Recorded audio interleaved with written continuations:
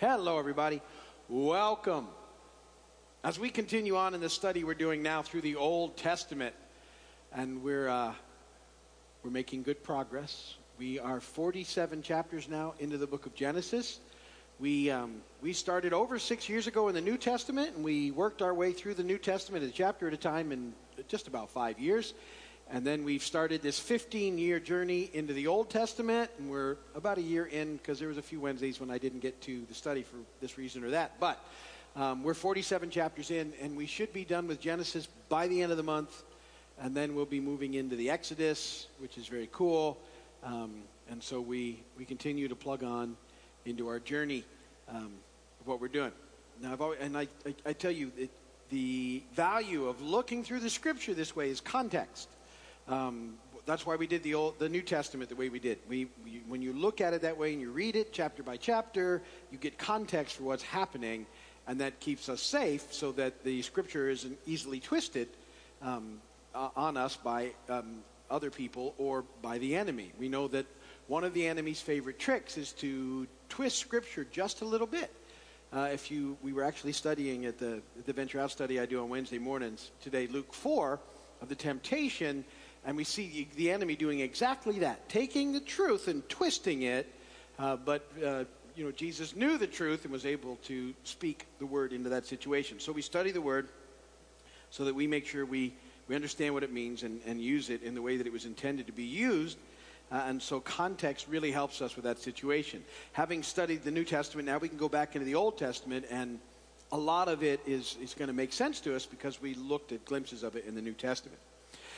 So Genesis, a great book, great way to get things started. There's things I've told you every week that I continue to repeat because I want you to, when we're done with Genesis, remember just a few things of everything's there. Because the reason I give you these things is it will help you put parts of the Bible where you can get them in your memory and you can go and look for them when you need them.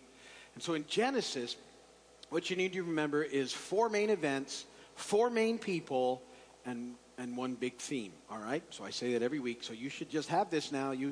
That's no problem. I know what he's going to say. Good. So the 4 main events in Genesis are creation, and the fall, and the flood, and the Tower of Babel. 4 main events. All those take place in the first 11 chapters. Beginning in Genesis 12 now, the story becomes about 4 main characters. And I always say that, and people go, what about Adam and Eve and stuff? They're a big part of the whole story, don't get me wrong. But for Genesis, now what you need to remember are these 4 main characters: Abraham, Isaac, Jacob, and Joseph. Abraham, Isaac, and Jacob are the patriarchs. That's how they're known. Joseph is the one God uses to save Israel, in effect, from everything that's going on and get them into a spot where they could multiply.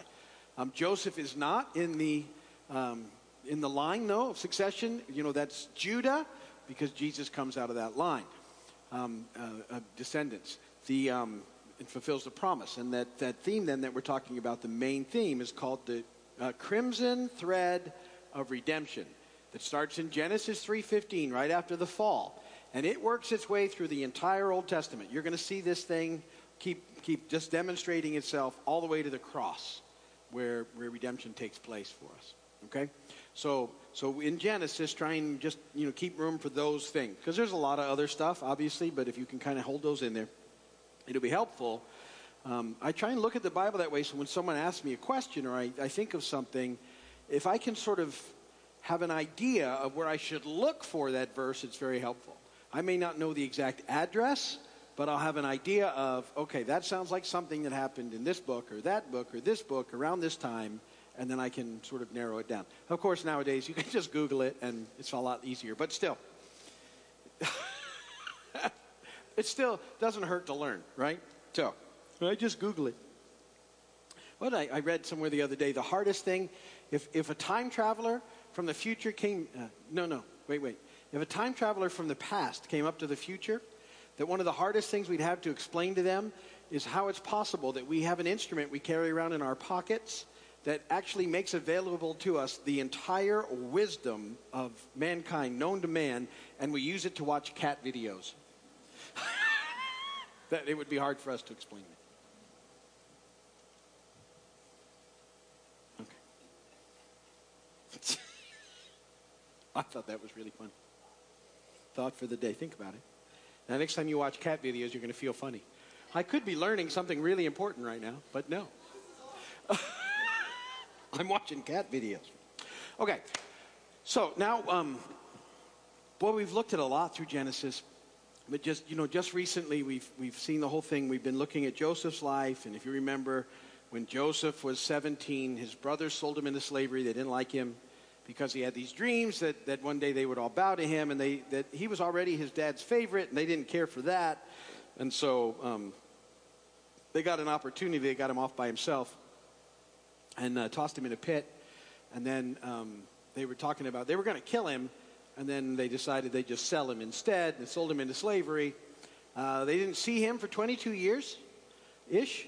And then there's Joseph, it's Joseph's faithfulness that is really the heart of this part of the story. And his faithfulness affects his entire family because they're not the picture of faithfulness. So just so remember, so he's sold into slavery, and then he becomes head of a house. Because he's so, he does well, God's blessing is with him. And then he's falsely accused of attacking the wife of the house. He's thrown into prison. There in the prison, he raises up to be sort of running the prison under the warden. But he's still stuck in prison, can't be where he wants to be. A divine series of things happen. He can interpret dreams. Pharaoh has a dream. He finds out about Joseph, brings him up. Joseph tells him what the dream is, 7 years of fasting or plenty, 7 years of plenty. I can't get the word out, but and then 7 years of famine. Okay, and that's what's going to happen, and it comes to pass. And Pharaoh puts him in charge because you interpret the dream. He said, "You be in charge," because he tells him what to do. And so Joseph collects all the grain for 7 years that he can, stores it up, and then, sure enough, the famine comes, and Egypt has grain, and people from all over the world are coming. Of course, they're coming to buy the grain, and Joseph sells the grain back to all the people he's collected it from on behalf of Pharaoh. At the end of the famine, Pharaoh owns everything and everybody. They've had to sell themselves into slavery into Pharaoh. So that's taking place in Egypt as this story moves along. But Joseph obeys God in these situations. He's faithful time after time after time. And even though it's, we can only imagine he couldn't understand all of these events, but over time, so he's in position. The brothers come because they're experiencing 2 years into the famine. They're experiencing famine in Israel, where they're staying in Canaan. They come. Joseph sees them. He doesn't let on who he is, and they don't know at first. And he tests them to see if there's been any change, and there has been change in their attitudes. And once he's seen that, he thinks that they're trustworthy. He reveals himself to his brothers. It's a big reunion. They go off to get Jacob, and now Jacob is on his way. And we saw that happen last time. And so they reunited in chapter 46. Now they encounter Pharaoh in Genesis 47. So I'm going to read it to you, and then we'll talk about it for a few minutes on the other side. 31 verses. I'm reading out of the NIV. You can read along in whatever. The NIV is in the notes, and will probably show up on the screen. If there's a difference between what I read and what's on the screen, it's because upstairs they use the 2011 version of the NIV, and I use the good one, which was done in 1984. And I refuse to change. Verse 1. Joseph went and told Pharaoh, "My father and brothers with their flocks and herds and everything they own have come from the land of Canaan and are now in Goshen."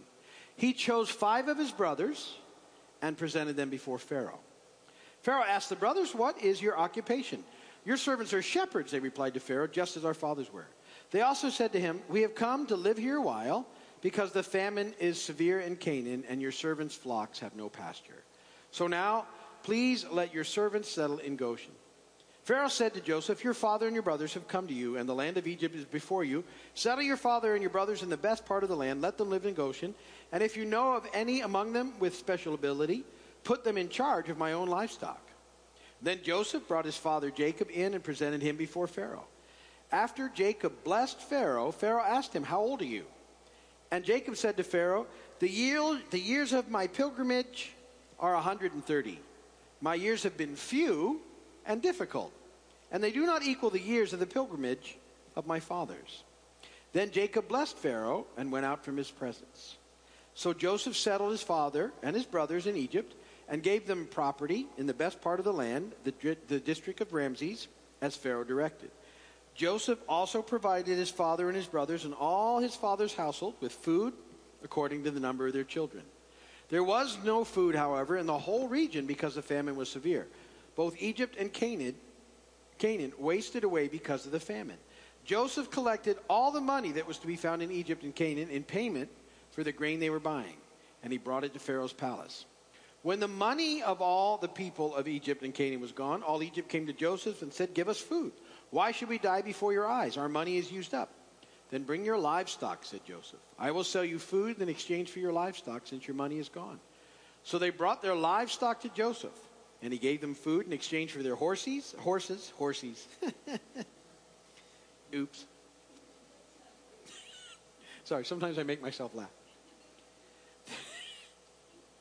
Their sheep and goats, their cattle and donkeys. And he brought them through that year with food in exchange for all their livestock. When that year was over, they came to him the following year and said, "We cannot hide from our Lord the fact that since our money is gone and our livestock belongs to you, there's nothing left for our Lord except our bodies and our land. Why should we perish before your eyes? We and our land as well. Buy us and our land in exchange for food, and we with our land will be in bondage to Pharaoh. Give us seed so that we may live and not die, and that the land may not become desolate." So Joseph bought all of the land in Egypt for Pharaoh. The Egyptians, one and all, sold their fields because the famine was too severe for them. The land became Pharaoh's, and Joseph reduced the people to servitude from one end of Egypt to the other. However, he did not buy the land of the priests because they received a regular allotment from Pharaoh and had food enough from the allotment Pharaoh gave them. That is why they did not sell their land. Joseph said to the people, "Now that I have bought you and your land today for Pharaoh, here is seed for you so you can plant the ground. But when the crop comes in, give a fifth of it to Pharaoh. The other 4/5 you may keep as seed for the fields and as food for yourselves and your households and your children." "You have saved our lives," they said.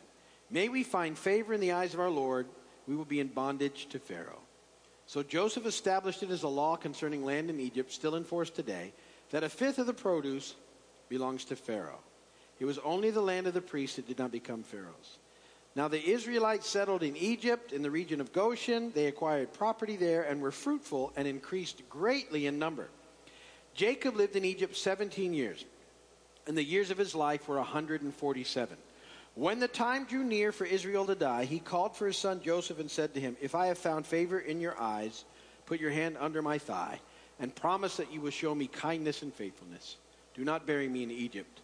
But when I rest with my fathers, carry me out of Egypt and bury me where they are buried."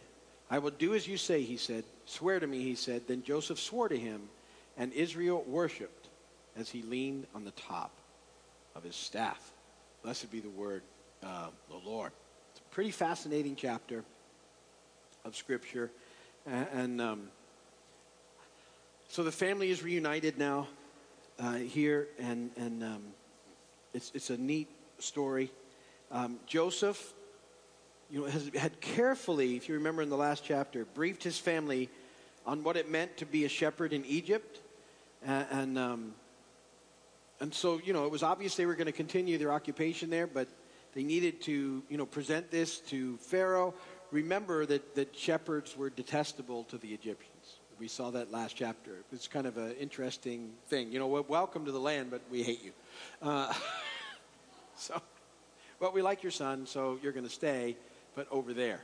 And then also, it's pretty cool that they all become, they go from, basically coming and having nothing, and Pharaoh gives them all jobs, taking care of the livestock and the herds in the process. So it's pretty cool that happens. They come in and they're just above board and they're dealing with Pharaoh. This is who we are. This is what we do.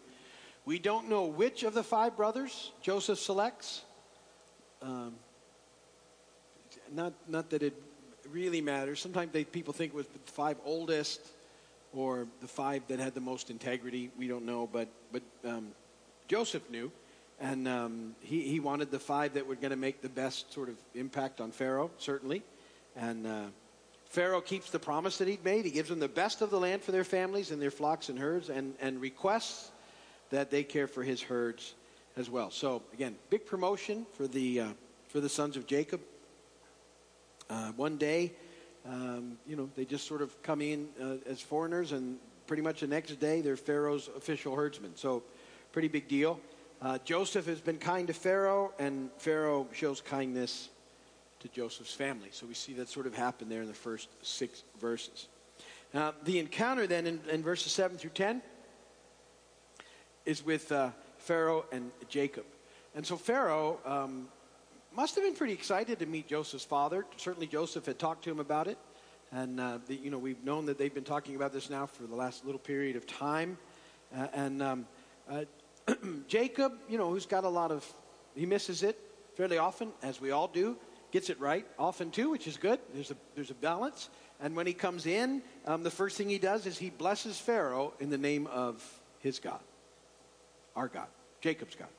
And he also blesses Pharaoh again at the end of their interview. It's a great picture of knowing that he brings, ultimately God with him into this situation. And he uses his words and blesses Pharaoh in this process. And it's sort of a reminder to everybody of what's really going on in the situation. And Jacob's family, Abraham, Isaac, Jacob, one thing that sort of describes their life, because I think sometimes we look at life, people have different ways of looking at life, like it's a battle or a race or a puzzle, or some people think it's probably a trap or something. But Jacob's metaphor for life, and so Abraham and Isaac, was that they were on a pilgrimage, and the patriarchs were pilgrims and strangers on the earth. That's what the writer of Hebrews tells us. But ultimately, why that's important is all of us as believers in Christ are pilgrimage people. This is not our home. And this is all temporary. And it's sort of important for us to remember that. So, our time here is actually brief and temporary, and we're eagerly looking for our permanent home, which is the city of God in heaven. That's what the writer of Hebrews talks about, if you remember, in Hebrews 11. And we touched on this Sunday.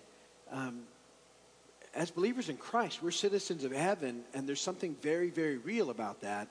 And as good as this can be here in Christ, this is never as good as it gets. There will always be in us a longing for what's coming, and when we know what that is, that's okay. Then we can deal with that. We don't have to try and fill it with things that will never fill it. We can let that go. Okay, well, that's just me. I'm on and so we're pilgrimage people. We're on a pilgrimage. We're moving forward, and there's something about that keeps us from getting settled in a way that stops us from being and living the kind of life that we're called to.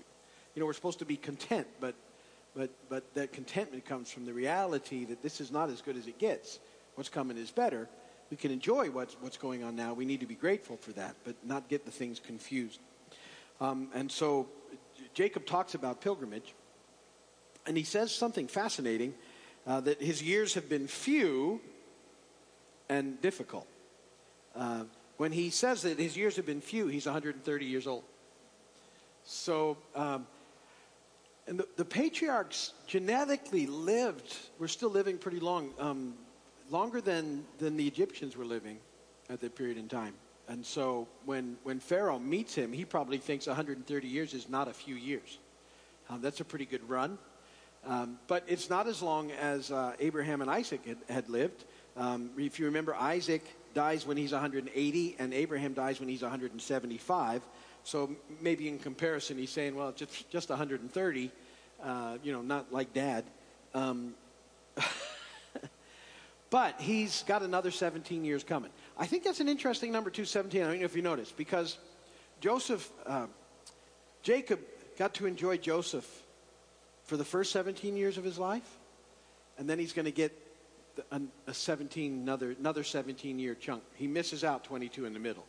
But I kind of think that because, not that Joseph is going to die, but Jacob is going to die 17 years later. But I think it's significant that there's a meaningful restoration of what taken place there, and that these 17 years, we believe, would have been years of a great time of peace and happiness for Israel and his family. And Jacob, when you read about how he administrates this whole process, this famine, and the times of plenty and the times of famine, it's fascinating. And how in a land devoted to the worship of numerous false gods and goddesses, that it was very important to Joseph that his family bear witness to the true God by their conduct and the way that they lived in this whole area. And that was important to Joseph. And it's important for us today. That's why we talk here about living by doing the next right thing. It makes a difference in the world around us on the way it impacts God. So verses 11 and following there for a little while, Pharaoh allows Joseph's family to settle in the best part of Egypt. They were more than adequately cared for. And yet the Egyptians at that time, they had to pay dearly just to remain alive. And so the remaining 5 years of the famine came and went. The people became poorer and poorer.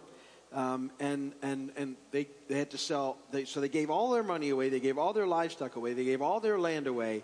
And they actually literally sold themselves to Pharaoh and to continue to get food. And so think about it now. Pharaoh possesses all the money in Egypt. He owns all the people. He owns all their property except for the land of the priests.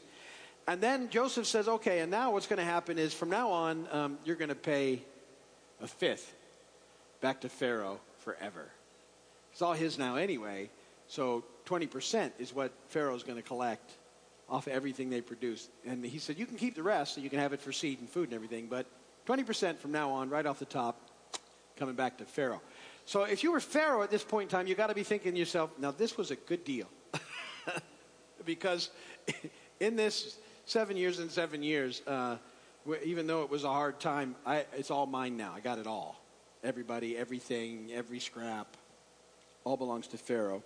And it's set up so that he can control everything. So, well, why is that happening? Well, all of that was in place so that the people of Israel, the family of Israel, could be put in this land that was going to be really good to them and very fertile for them, and they're going to multiply there. The 70 that came in, 400 years later, are going to be 2 million. And there'll be a nation when they leave.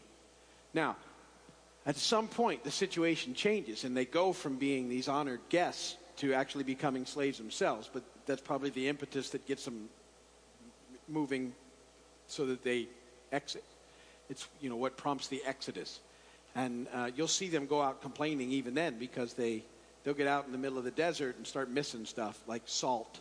Wait till we read that in Exodus. It's one of the things that freaks me out. They get out there free finally and the burden of slavery they were under is horrific.